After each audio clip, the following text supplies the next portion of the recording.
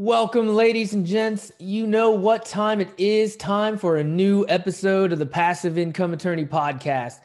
If you're ready to get started on your passive investing journey, pause this right now and go to escapethebillable.com to download our Billables to Abundance Bible, a field guide to getting started with passive investing.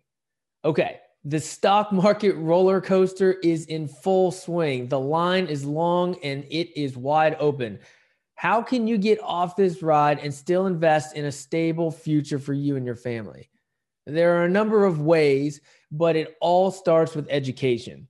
And congratulations, you're already taking that first step by listening to this podcast. Learning and networking will give you the confidence that you need to step off the Wall Street roller coaster and stroll over to Main Street where the grass is green and the girls are pretty. Listen and talk to people like our guest of honor, Bina. He's an expert in analyzing financial markets and commercial real estate and is also a good friend of mine. Mo is a respected author and the managing principal and founder of High Rise Capital, a boutique commercial real estate investment company.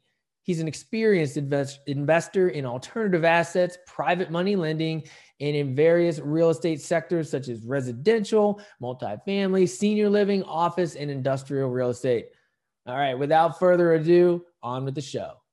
This is the Passive Income Attorney Podcast, where you'll discover the secrets and strategies of the ultra wealthy on how they build streams of passive income to give them the freedom we all want. Attorney Seth Bradley will help you end the cycle of trading your time for money so you can make money while you sleep. Start living the good life on your own terms. Now, here's your host, Seth Bradley. Mo, what's going on, brother? Welcome to the show. Seth, I'm doing well. How are you doing? Doing great, man. Doing great. Really excited to have you on today. Mo's my really good friend, so it's awesome to have a recorded conversation about passive income and real estate and all things that related to that. So I'm really excited to have you on today, man. Oh, I'm excited to be on as well too, Seth. Thank you for having me on. It's I know we have a lot of conversations and now we're actually for the first time going to record it. So we'll see how it goes. Yep, let's do it, man. Well, let's just start out. What's your story? Tell us what's your story. Feel free to brag a little bit. Start wherever you want. Well, I've been passive investing for some time now, and I've passive invested in a number of opportunities across different asset classes, primarily in commercial real estate. Although I've done some, outside of commercial real estate as well too. And, as I've been doing that, I mean, I hate to say it's been a journey, but in a way it kind of has been because, you start out a little bit kind of like unsure, like you don't know too many other people doing this and investing in commercial real estate or especially syndicated commercial real estate. And you kind of like at times like, am I doing the right thing? I don't know too many other people doing. Everyone else is investing in the stock market. Why am I doing that? And it kind of, when you kind of buck the trend and, you kind of gravitate away from the rest of the herd, you kind of may second guess yourself. And in the beginning, I certainly did, but, I look back on it now and I feel so relieved that, there's this whole world out there of alternative assets and alternative investments that so many people don't know about. And obviously, shows like yours, are out there trying to bring attention to it. Yeah, for sure, man. So how did you kind of discover alternative assets? I mean, where did you, find out about those things that most people just know to invest in their 401k and stocks and bonds and mutual funds and whatever their financial advisor says to do, they do it. I mean, what kind of brought you to that place? Yeah, it kind of started, when I finished grad school and, I graduated way back in the day, when I was in grad school at Stanford, that was in the heyday of the .com boom. And I remember like everybody at school thought that they were going to leave campus and they were going to go start an internet company and they were going to make millions. And then they would retire by the time they were 23 and a half. And so, and this was back in 98, 99. And, I kind of went through that because once I finished school and, I had a job, I made a little bit of money and I invested in tech stocks. And of course, it wasn't even a year later when the whole thing just kind of crashed. And it was funny because at that time, I would go read the Wall Street Journal. I thought I was, a real academic type and I knew what I was doing. And, I remember reading about the new economy, and I remember reading about how, well, you can't use traditional methods of valuation to value these internet startups and these internet companies because it's the new economy. And, and of course that all crashed and burned. And, we look back on it now and we're like, well, no, there's basic ways of valuing businesses and valuing assets. And those things never change. If you don't make money, you don't make money. There's no other way of explaining it. Although people who are buying Tesla stock these days, maybe they may disagree with that. That's the one that I was thinking of. Yeah. And, but anyway, that was about 20 years ago or so. And so that kind of planted the seed with me, but it wasn't until some number of years after that, whereby, the next time around, where the global financial crisis happened in 2008 and 2009, where I really woke up. And when I saw back then, and for the listeners that were around then and or at least paying attention to what was going on, may remember Hank Paulson, and Hank Paulson, who was the head of the Treasury, if I remember right. He had come out and he went in front of Congress and had said that we need $700 billion to save Wall Street, and or else the whole system was going to collapse. And I remember wondering to myself, well, what kind of system needs to be rescued? And how is $700 billion going to solve it? Because if the system is broken, then why don't we fix the system? But, maybe that's just me. And I always want to fix and tinker with things and always question. But that was pretty much the end of it. At that point, I realized, I'm just tired of this whole, investing in Wall Street and giving them my money and seeing the volatility, and all the things that come with that, being disconnected from what your investments are doing. Not having a say in how some C-level executive or some hedge fund manager, what they're doing with your money. And so I just everything kind of culminated for me. And so that was 10, 12 years ago. And then from then on, it's just, I've really always just kind of looked at alternative investments, and it's just really kind of been something that I enjoy more. It requires a little bit more homework, but it's, for me, it's a lot more fulfilling, and it's a lot more empowering as well, too, to know that I control my investments to a certain extent, but a lot more and being a lot more connected to them as well, too, especially on the real estate side. Yeah. I think you named a couple of the really big things there. And one is the volatility. I mean, it's hard to imagine right now because everything is just bullish, right? Everything's going up. You hear about Tesla, you hear about all these different stocks that are just through the roof. But it's not that long ago when it wasn't like that. And it's not always going to be like that. It's always going to be up and down compared to something like real estate or alternative assets where it's just a lot more consistent.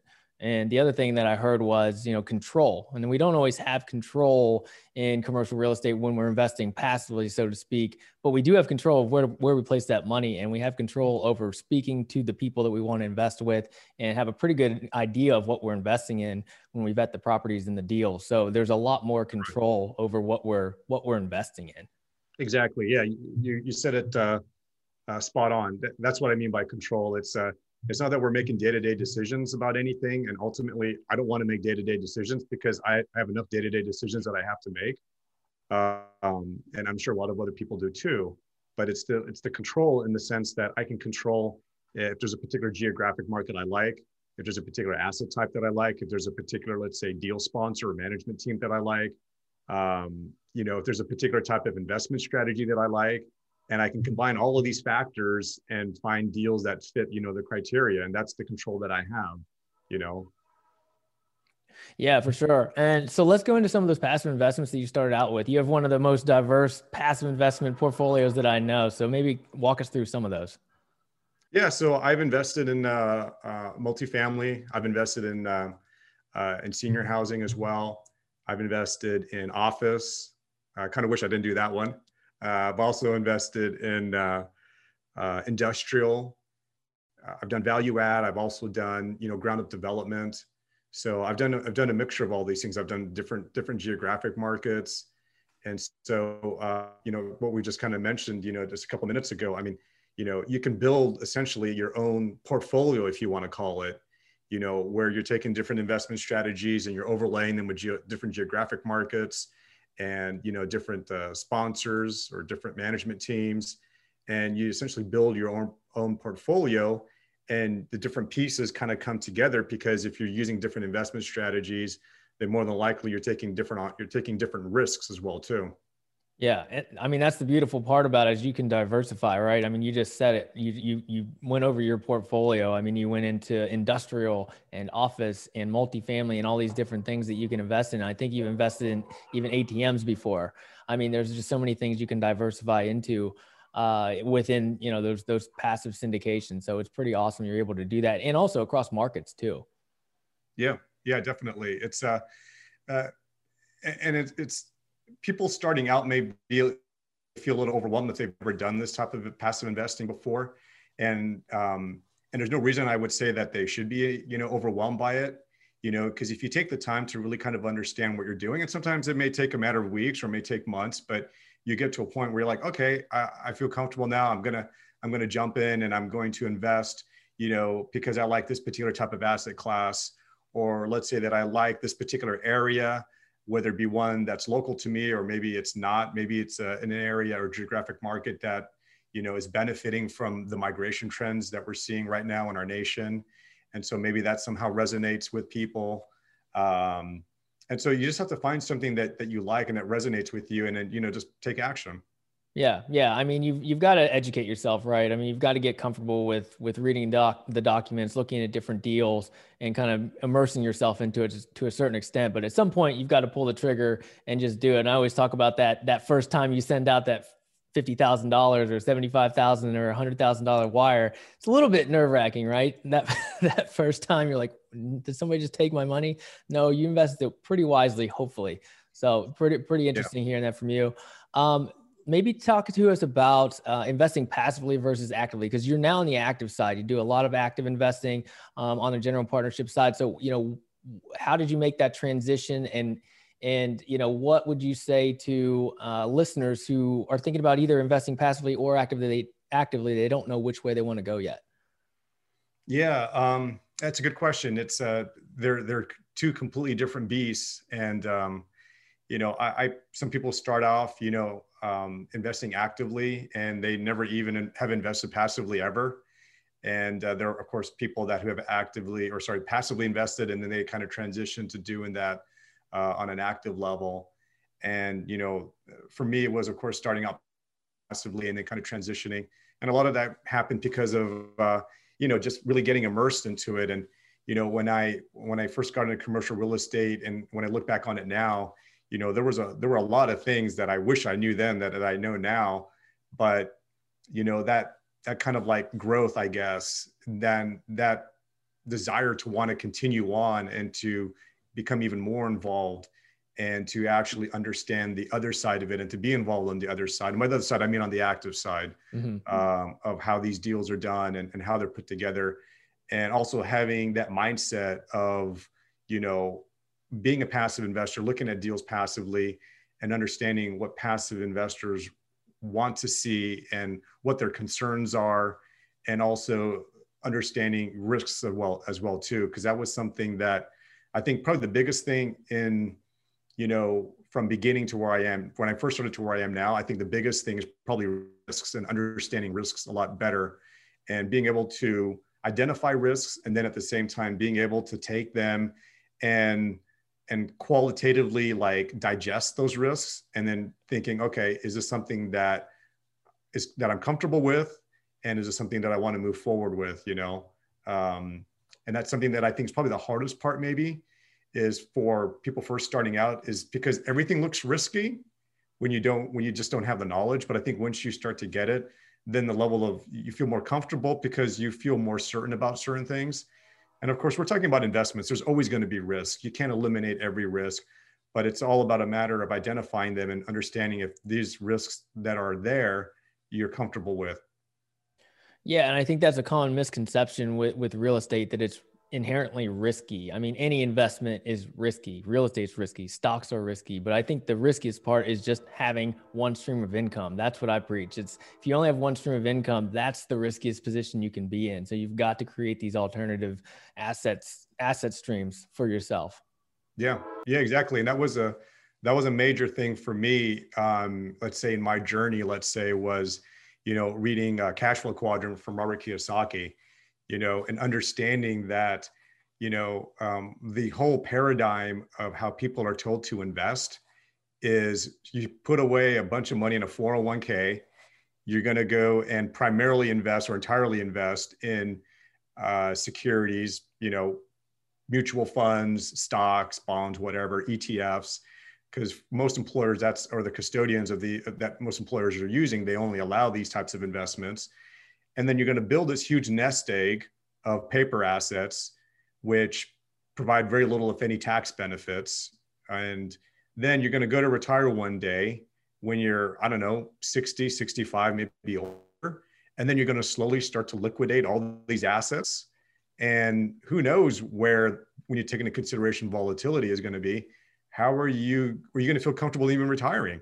I mean, look at people that maybe wanted to retire, when they're maybe in their early or mid 60s and they were ready to retire. What did they do, when the last global financial crisis hit and the stock market tanked? And I know you can kind of look at that situation, and it's a little different than what's happened just recently last year, because it took several years for the stock market to recover to where the pre-crash levels were. And of course, what happened last year is that it's more than recovered in less than a year. So again, you just never know, right? And that volatility aspect can affect you pretty dramatically. And then you go to liquidate, and then now you're living off, you're liquidating on a monthly basis these assets in order to pay your expenses and to cover your costs. Well, why not just try and acquire assets that generate income versus assets that you have to sell and liquidate? So it's a completely different line of thinking, and it was something that I never thought of until I read Cash Flow Quadrant and read some of Robert Kiyosaki's works. And that was a real game changer for me when I stumbled upon that years ago. Yeah, it's just something we're not taught that in school. And we should read Rich Dad Poor Dad when we're probably in middle school. You should be exposed to those types of ideas when you're young, rather than like you and I, we read it way too late, right? I mean, we should have read it when we were 10 years old. But it changes your mindset, and it gets you out of that, like, okay, work 9 to 5 till you're 65 mindset. Cause that's just an old school way of thinking. And when you really break it down, like you just did, it doesn't make any sense. It just makes zero sense. Yeah. And he says it all the time. He talks about how there's no financial education, and he talks about how the system doesn't want you to have it. And he's right, because they want you to do what they want you to do. And yeah, there's some people in the herd that kind of stray away, from the rest of the herd, maybe like you and I. And, we stumble upon, the Holy Grail, if you want to call it. And, we end up doing something different. But what's interesting is when you look at the alternative asset space, it's continuing to grow. When you look at the amount of investable capital worldwide, it's increasing year by year. And a lot of that has to do with, what's going on, in the markets. For example, like the stock market is having difficulty, or I shouldn't say hasn't been having difficulty, but there's no yield anywhere, or it's very hard to find it. And so pension funds and sovereign wealth funds and financial institutions and so forth, they're looking for yield somewhere, just because of how low rates are, because of monetary policy by many of the central banks. And so more and more of them are turning to alternative assets to get the returns that they're looking for. And of course, they're trying to do that at the same time without having to take any excessive risk. Yeah, for sure, man. Let's switch gears a little bit. I've heard about this empowered investor methodology you put together. I'd really like you to dive into that and talk about that and tell us what is that?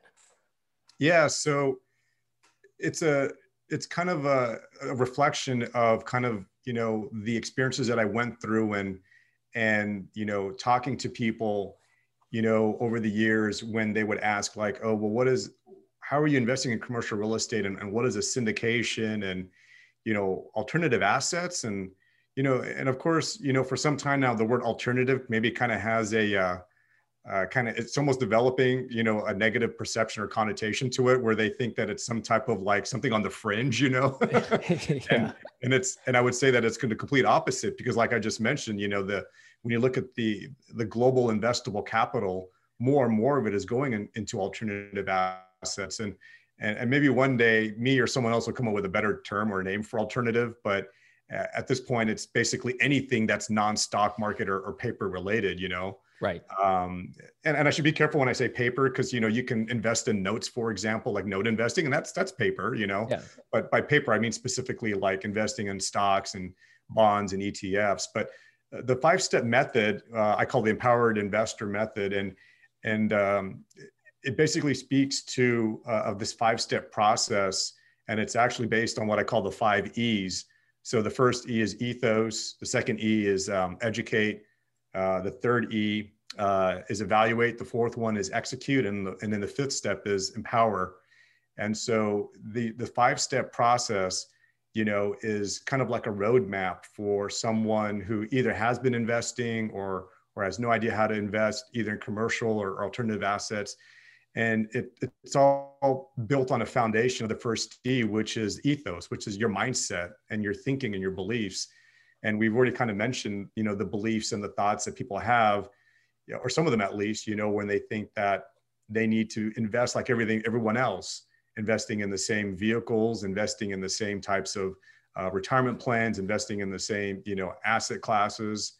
And when you look at the alternative universe, it's so much bigger, than investing in stocks and bonds. I mean, we're talking about investing in crypto. We're talking about investing in commercial real estate, investing in fine wine and collectibles, and, investing in liquor stores if you want, investing in mobile home parks. So when you think about alternative, it's actually so much bigger than, in terms of variety and depth, than the traditional world of investments that most people have been geared to invest in. And so the 5 E's is basically a kind of a roadmap to get people from that first step of changing their mindset, changing their beliefs. And then it culminates into this like empowered step where they feel like they're in control. And they are. And also not just in control of the direction, but also more connected to their investments as well too. Because one of the themes of the whole empowered investor methodology is the fact that I think more and more people, they don't like the fact of how their money is being used. And I know I'm going on a little bit, but I'll tie this back in with what happened in the last global financial crisis, with the Occupy movement. Do you remember there were all these people that they went and they were hitching up tents and parks and corners and all this other stuff, and they were trying to buck the system. Well, and it was funny because even a lot of like professionals at the time that I knew were upset, but within a matter of weeks or months, they were putting their money back in 401ks and investing in Wall Street. And it's kind of like, well, I thought you disliked that whole system, Right. But they were back, partaking in that system. And I think something important that people should probably realize is that instead of trying to rework a broken system, just go make a new system. Mm-hmm. We're not going to fix Wall Street. We're not going to fix, this, the fact that, I mean, we can even talk about GameStop, right? I mean, that's a perfect example about how, to a large extent, a lot of it is rigged against, the average person. Right. And how, in essence, we're not nearly as powerful, even if we're acting in mass or in a large group compared to like the forces at play. And so why try and change it? I think it should be changed, but I could just concentrate on something else, on other asset classes and invest in other ways. And part of the empowered step is being connected to your investments, investing in like commercial real estate, something that you can drive and go see.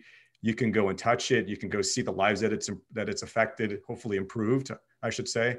And, or it's provided some societal benefit.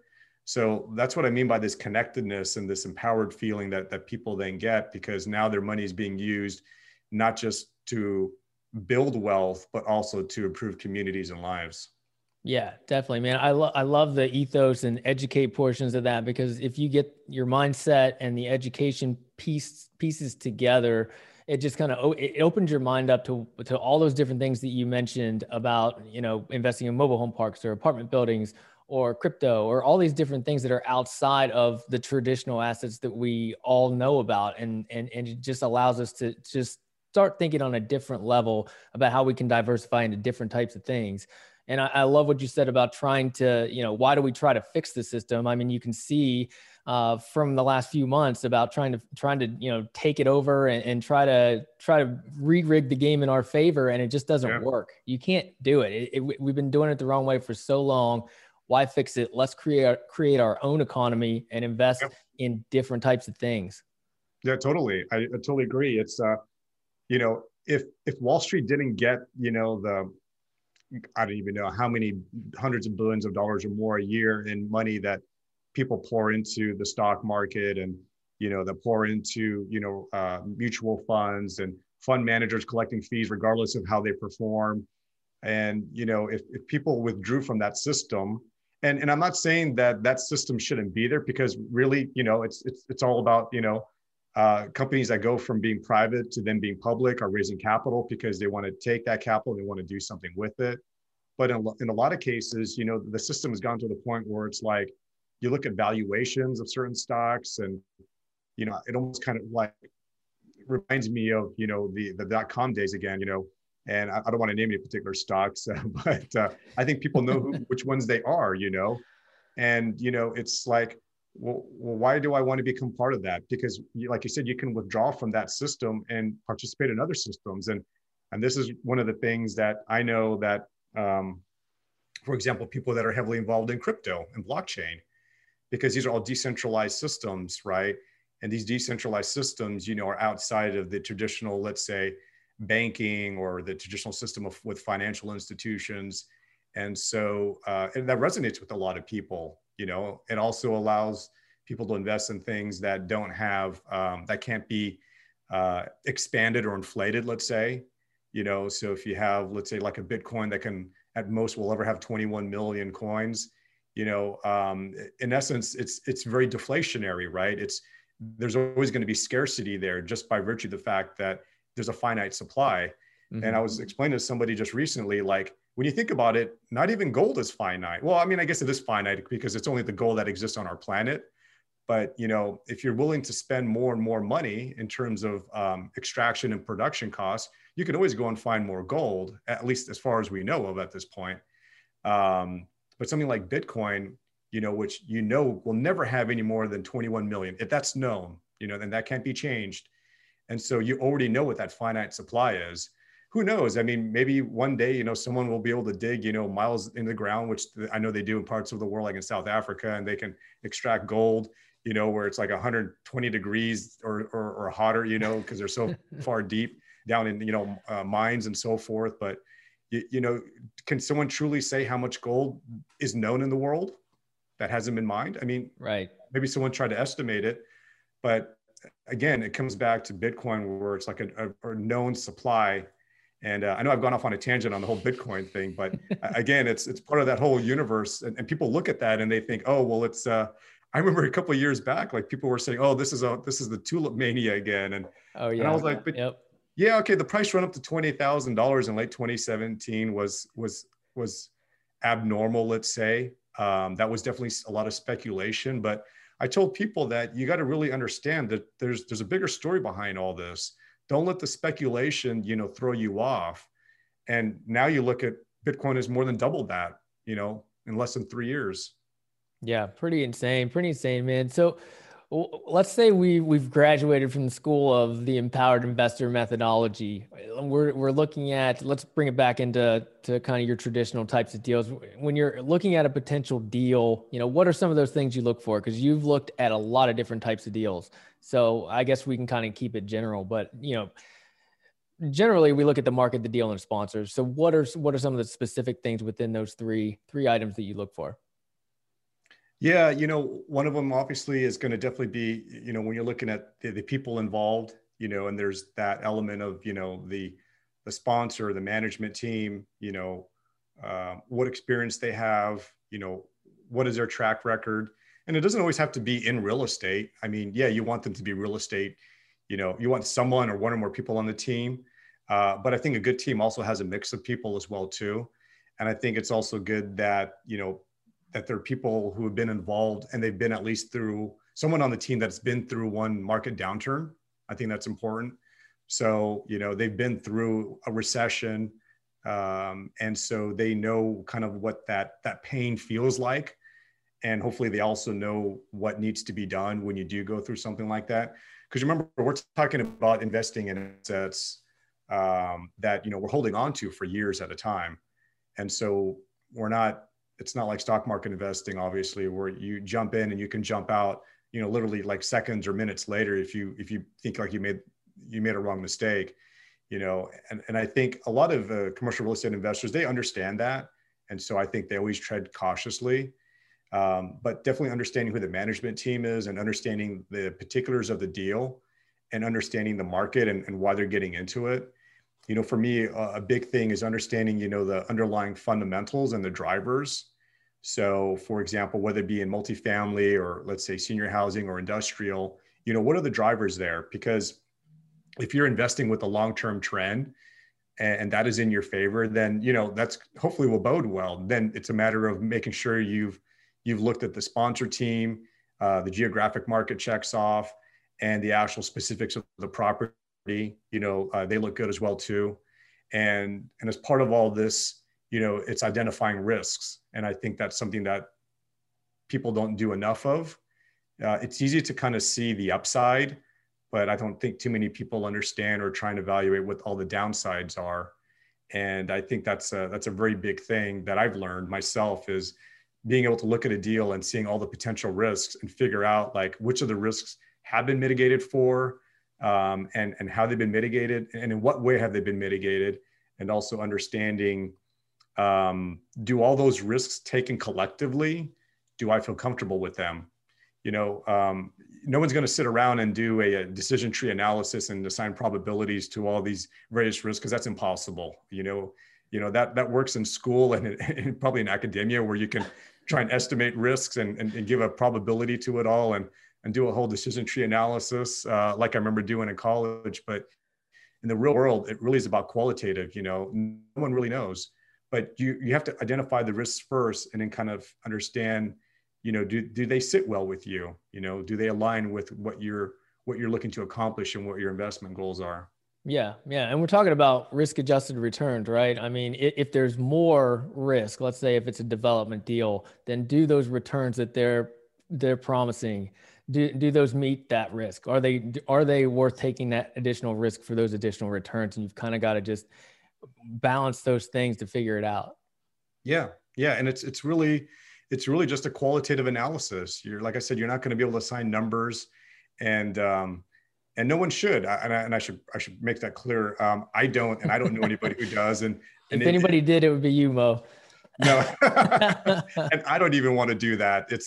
It's really just a matter of a lot of it comes down to experience, and I think a feel. Like, does it feel right based on what you know and what you've seen?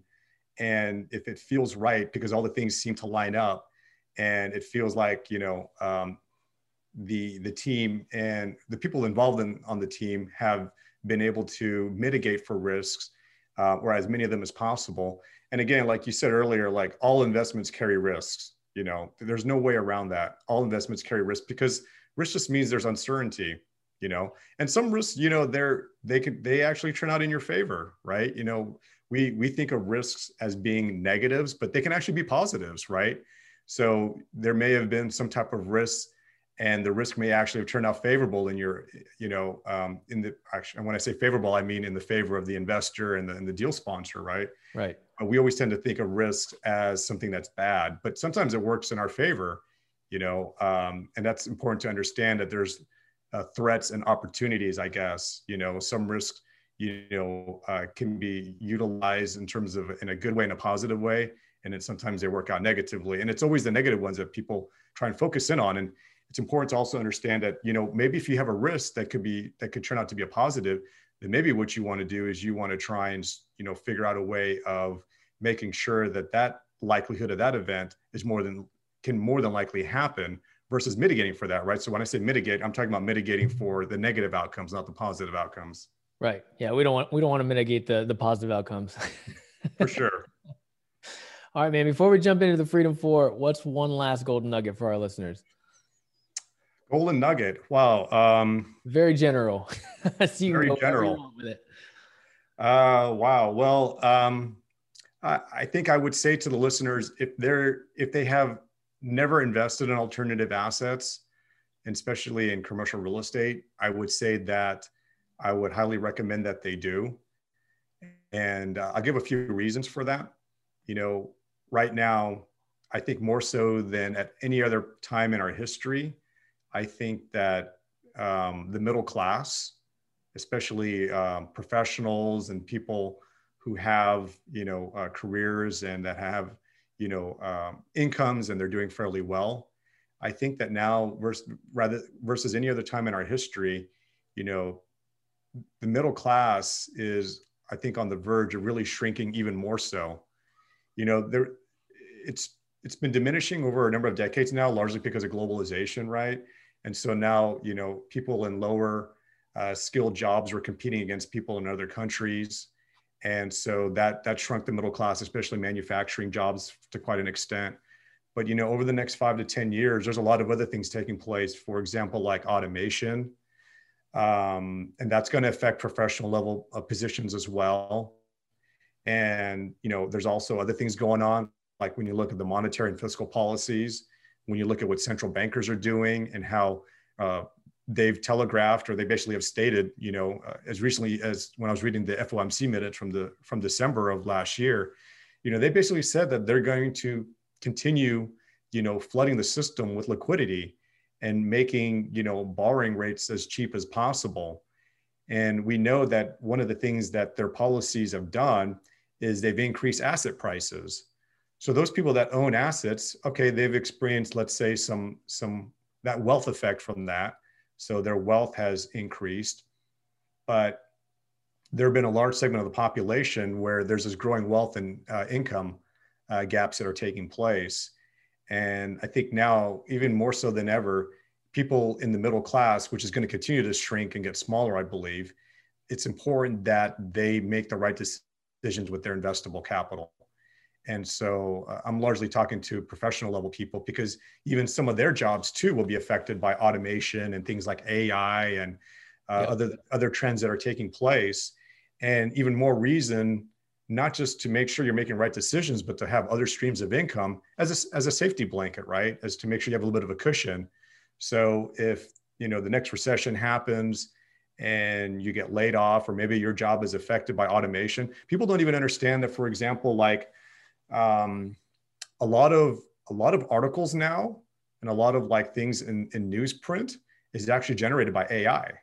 It's not a writer or an author that's actually writing a lot of this stuff now. It's actually all or mostly written by, AI and algorithms. And so, journalism, which was already like, without getting into fake news, but, journalism has been affected by AI, and most people would have said, well, that's a professional level position, right? And so, more and more jobs are going to be affected. And I think it's even more important that people understand that if they have investable capital, they need to make the right decisions. And I know I'm giving a long explanation on to the question, but I would also throw in as well too, also look at what fiscal policies are taking place. And this is not a commentary to be political in any way, but just look at the trillions of dollars that we now embark on in deficit spending annually. And that is a lot of money. That is a lot of money, and someone has to pay for it. So it's either going to be paid by way of inflation, so the loss of your purchasing power. It's going to be paid by way of the debt increasing. And so either way, everyone gets affected. Inflation affects everyone. It affects people on the lower end of the scale, let's say, disproportionately, but it affects everyone. So the loss of your purchasing power, and hopefully if you own assets, then, the appreciation you feel in your assets will be positively affected by that increasing of the wealth gap. But I think the next 5 to 10 years are going to be very, very tumultuous, and it's important that people invest prudently and kind of take that more empowered position with what they do. Yeah, you've got to take control of it and do your best to create your own economy, so to speak. I hear a lot of people talk about that, so that you just have more control and you're not just dependent on that one single income stream, and you're not, worried about who's going to be the next president, because it's not going to affect you as much because you're already taking control of your life and your finances. Exactly. Yeah. All right, man, let's jump into the Freedom 4. It's time for the Freedom 4. What's the Okay. best thing you do to keep your mind and body healthy? Yeah, eat right and exercise. So it's important, to oxygenate the blood, right? And it helps with the thinking, and it helps with your health. And, several times a week, it's important to really exercise and to really eat well too. So one of the things that I've done, over the last year or so is really cut down, on sugar, for example. And, I think taking control of your body and your health, I think, is a very important thing. And I think it also kind of brings that empowered sense too, where it's you don't feel like you're lethargic, you don't feel like you're constantly tired. Nobody likes to have a few pounds, on them. And when you take control of your health and your body, then it just kind of you feel like you want to take control of other things in your life too. Everything just has a cascading effect. Yeah, for sure. It's definitely like a holistic type of thing. I did the Whole30 last month, and you cut out alcohol and sugar and, dairy and pretty Oh, much wow. everything. So it's the first couple of weeks are rough. And then after that, though, you feel great. I mean, your mind is clear, you're sleeping better. You don't really miss those foods anymore. It's crazy how that just kind of changes you. You just have to work your way through the hard part. Yeah, definitely. Like intermittent fasting. I try not to eat late at night. Most days I will not have breakfast at all. So, the first meal of the day isn't till well into the late morning hours. If not, sometimes even lunch is the first time I'll eat, other than maybe some water or some other or tea or something in the morning. And, that seems to help tremendously as well too. And there's a lot of health benefits to intermittent fasting. And, that's something that I've done. And I've read so many good things about it. It gives your digestive system, kind of a break. The very act of eating actually creates free radicals in your body, which, ages you and has other health effects as well. So, and that's even if you eat well, it just the very fact of your digestive system working creates free radicals. And so that was very eye-opening when I first found that out. So just something, maybe another tidbit, I guess, for people to kind of look into if they've never heard of intermittent fasting and the health benefits of it. Yeah, for sure. I've heard a lot of good benefits from that. I do it naturally. I don't really eat breakfast. I just eat a lunch and then a dinner, and then I go like 16 hours without eating again. So Yeah, and that's actually supposed to be really good for your blood sugar as well too, because it kind of gives your blood sugar is able to kind of stabilize for a longer period. I even read our ancestors never ate 3 meals a day, so there's an evolutionary reason for it as well. makes sense. Makes sense. In an alternative universe where you weren't involved in your current businesses, what would you be doing? Wow. In an alternative universe, well, I'd probably be about 6'7", and I'd probably be playing in the NBA. I would be averaging about 26 points a game, 10 rebounds, and maybe about 7 or 8 assists. I love that, man. I think we have the same dream. I held on to that even through high school, even though I was 5'10", but I love it. Where were you at 5 years ago, and where do you see yourself 5 years from now? Wow, 5 years ago, I felt like I felt like I was still trying to kind of figure things out, and I still am. And I think 5 years ago, it was still trying to better understand, alternative investments, trying to better understand kind of where I fit into all that, in terms of my investment thesis, and really trying to understand the bigger picture and the trends. And so I embarked on this kind of book reading, I don't know if you want to call it journey, but there was a few years there where I just read dozens and dozens of books about all different types of subjects, and I took the time to really kind of broaden my horizon, let's say. And I read books on all different types of topics, from geopolitics to health, to how our monetary system works, and it really kind of gave me a bigger picture view. And it gave me an appreciation for how so many things are interrelated and interconnected. And back then I didn't really quite see it or understand it.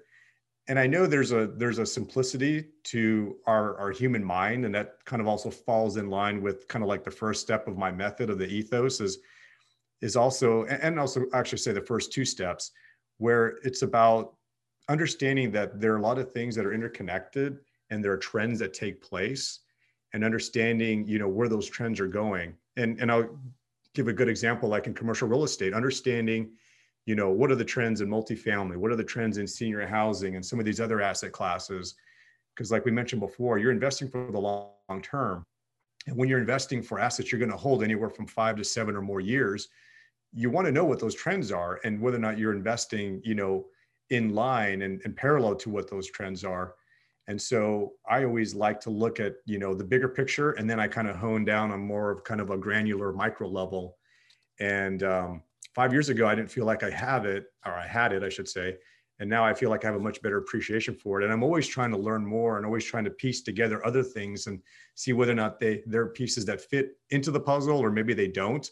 And then when you realize they don't, you just kind of discard it, and then you just kind of move on. And that's kind of like one of the reasons why I've written some of the ebooks that I have, was to kind of pass along some of that knowledge, and sharing that with others. 5 years from now. 5 years from now. Thank you. I forgot about that part. Wow. I don't want to sound cliche, but hopefully having made a difference, helping people, helped other investors kind of realize the benefits of alternative assets and alternative investing. I would say that one of the things that I really dislike, if it hasn't already come out so far, is I really dislike, systems that take advantage of people. And largely, Wall Street has turned into one of those systems. And so helping people realize, that they don't have to participate in that system, or at the very least, maybe they can minimize their involvement. And so it's almost like hacking into the matrix, right? You do it on your terms, not instead of always being plugged into it. Maybe you want to invest in the stock market or have that to be a certain part of your portfolio. And that works very well. And I think you can be very successful. But I think also understanding and building a larger portfolio that includes at least some alternative investments, especially in commercial real estate, and combining that with stocks and other things, I think is a better way to go, and helping people come to that realization. And if I can be a part of that movement like you are, and helping people get there, then, that's what I love more than anything else. I love it, man. Love it. Last but not least, how has passive income made your life better? I guess just that extra sense of having income that comes, from another source other than maybe what you do, or if you're maybe, there are some passive investors out there that literally make a living off of all their passive income.